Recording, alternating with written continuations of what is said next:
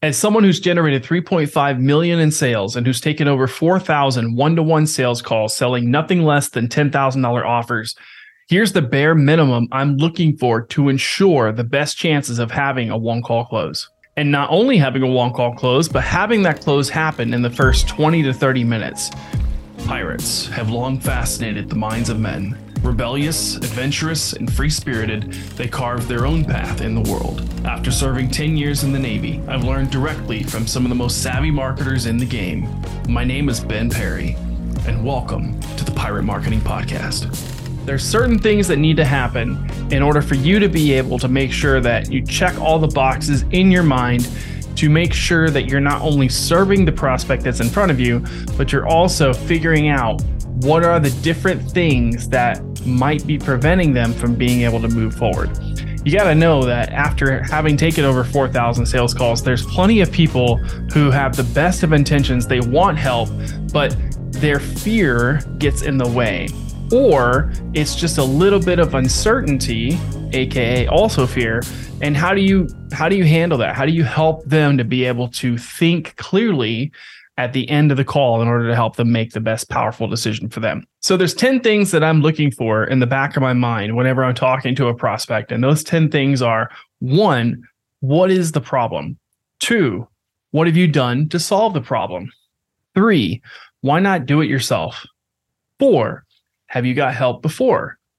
5, what would be the ideal criteria you're looking for in a solution? 6, what are the tangible and emotional benefits from having the outcome that you're looking for? 7, what happens if you do nothing? What is your cost of inaction? 8, why do anything about this now? 9, go through the pitch.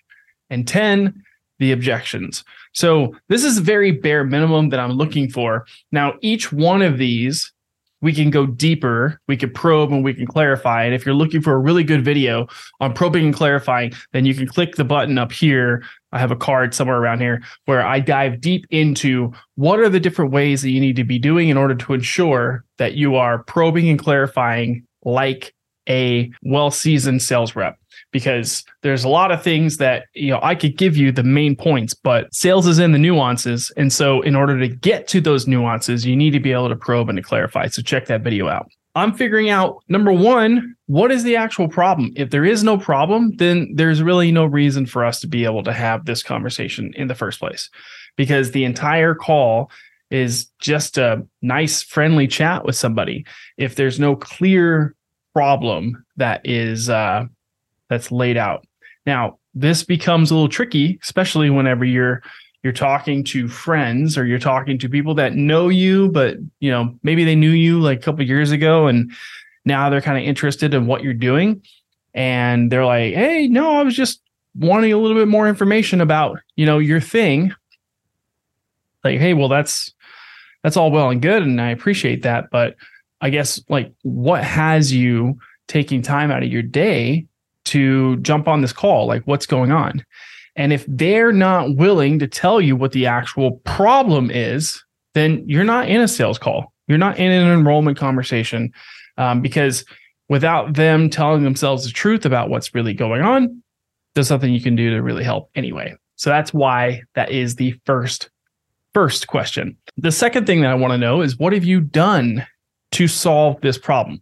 Like, what are your current efforts to be able to find a solution to this? Because whatever it is that you're doing right now, it can't be working that well if we're having this conversation. So I just want to know, what have you done? What is the current situation? Third thing I want to know is, why not just do this by yourself?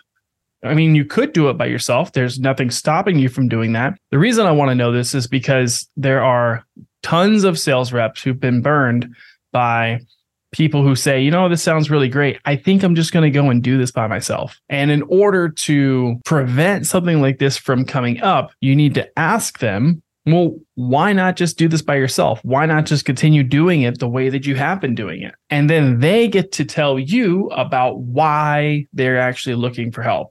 And when they tell you, they not only tell you, they're also telling themselves, which is more powerful, because If you say it, it's BS. If they say it, then it's truth. 4, have you got help before? And if you have, what happened? Were you able to get some results? Were you not able to get results? And if you haven't reached out to somebody else before, why not? I want to know what the situation is. Have you been burned before? I also want to know that, because if somebody has been burned before, and that might become an objection at the end. Hey, this is really great, but I have a bad experience. I don't know if I really want to do this. So you can get these things prior to you making the pitch, so that you can be able to handle them. Because the way that I see it, objections are like wet cement pre-pitch, pre you making the offer. So you can go and you can ask questions, you can handle, or you can uncover things that they probably wouldn't voluntarily tell you at the end, because they're still malleable and their defenses aren't totally up. They're not in fear. It's like somebody creating a sidewalk, right? They're laying down the cement. You going by and making sure that you're scraping the sidewalk, making sure that it's nice and flat, making sure that there's not any areas that are bubbled up where somebody could trip over. That's the way that I see pre-handling objections. Because if you wait until after you've made the pitch to ask these questions, then it's like trying to mold hard cement. You just can't do it. You're going to end up breaking something. Okay. It's so much easier to be able to ask these questions prior to the pitch. 5, what would be the ideal criteria that you're looking for in a solution? So like, what do you actually want? And then now, based off of what they tell us, we can be able to customize the pitch based on what they told us. And it surprises me how many, people actually don't do this. So easy. Just make sure, hey, what are you actually looking for? 6, what are the tangible and emotional benefits from achieving the actual thing, the vision that you have, right? So if sales is, frustration and imagination, if sales is, hey, I'm on Pain Island and this is Heaven Island over here, I'm over here in pain, I want to get over here to pleasure. What does that actually look like? And what will that do for you? And the thing that I've seen is that there's a lot of newbie sales reps, mostly, who they get very uncomfortable asking the uncomfortable questions. Like they're very good at keeping it about the business, but when it comes to diving into the actual emotional part, which if you've been in sales, at all for one day, like rule number 1 is like people make decisions emotionally and then they justify with logic. You have to be willing to go there. You have to be willing to be able to ask those slightly awkward, uncomfortable questions in order to make sure that you're actually uncovering and getting the truth on the table, which is why I say use the doctor framework. The doctor framework works wonders because you can't be squeamish to ask the uncomfortable questions. And when you adopt the doctor framework, basically, doctors are not only expected to ask the uncomfortable questions, they're encouraged. They want you to. And so if you're able to take this mindset going into your sales calls, then you're able to ask those questions. And quite honestly, if you think it's a big deal to be asking these questions, then they're going to think it's a big deal. If you think it's a big deal, whatever number your offer is, the person on the other end is going to think that it's a big deal. So make sure that you're not projecting your own limiting beliefs onto your prospect. So that's number 6. Number 7, what is the cost of inaction? What happens if you do nothing? And a lot of people, they don't want to go here. They don't want to admit to themselves, like, what's actually going to happen if they fail, because most people are compartmentalizing their problems. In so much have been doing it for so long that they've numbed themselves to the actual pain.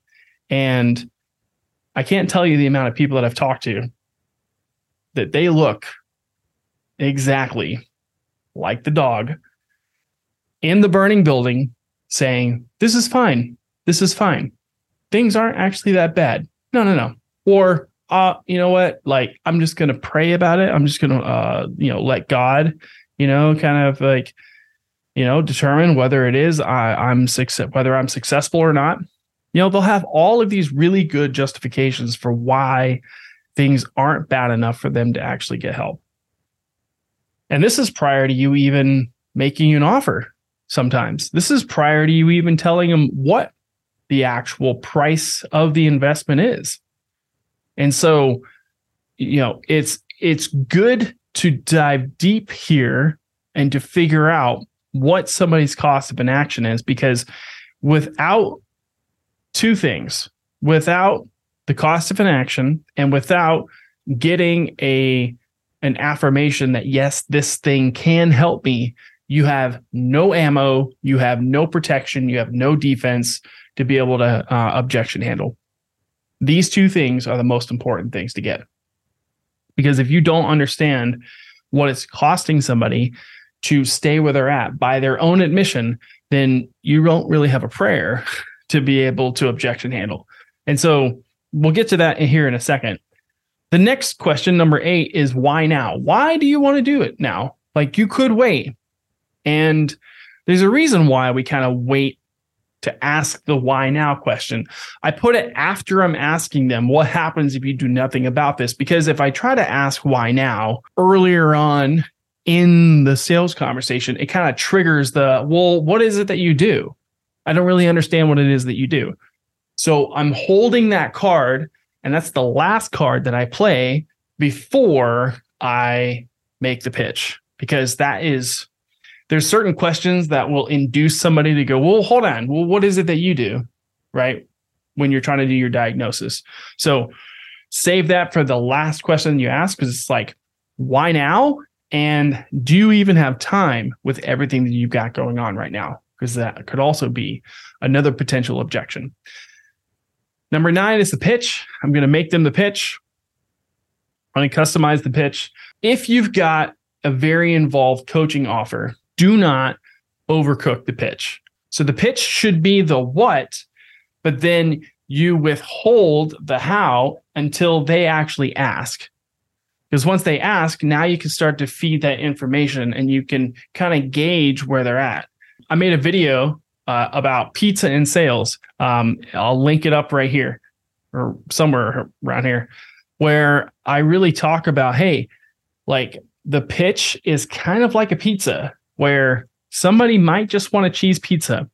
And you'd be like, hey, here's the cheese pizza. Do you want this? And they might say, yes, I absolutely want this. And you didn't have to go into the whole rigmarole, the whole song and dance of, we do this, and then we do this, and we do this, and we do this, and we do this.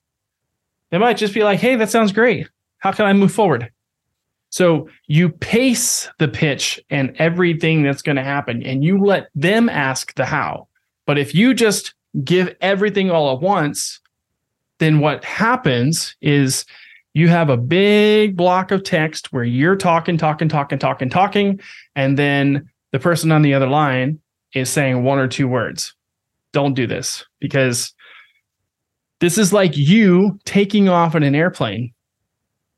You think that person is with you, but you left them on the ground. So you need to make sure that you're getting their verbal agreement on each one of your pillars as you go through the pitch.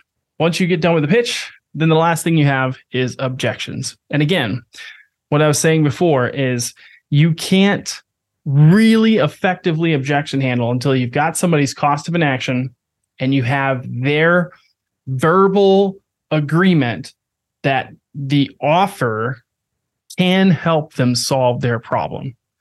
Without those two things, you really don't have a leg to stand on. Those are the 10 things that I'm looking for, bare minimum, in order to ensure that I have the best chances of having a one call close. And the fastest that I've ever closed somebody on an initial call is 20 minutes. And that was back when I was at Traffic and Funnels. It was so interesting because this guy, he was a chess master, and he wanted to create a coaching offer teaching people how to get better at chess. His authority was already baked in. I have not checked in on him, but interesting to see, where he's at. But anyway, so like he came in, he was like, hey, I want to do this thing. I asked him the questions and he said, I'm ready to go. offer closed in 20 minutes. And I was blown away. So the reason why I was able to do that is because I had these things inside of my head, right? And the better you get, the more you'll be able to sync these things, and just it'll become, just something that you do. So getting these questions and then also probing and clarifying under each one of these is going to help you to be able to close more deals and to be able to do it faster.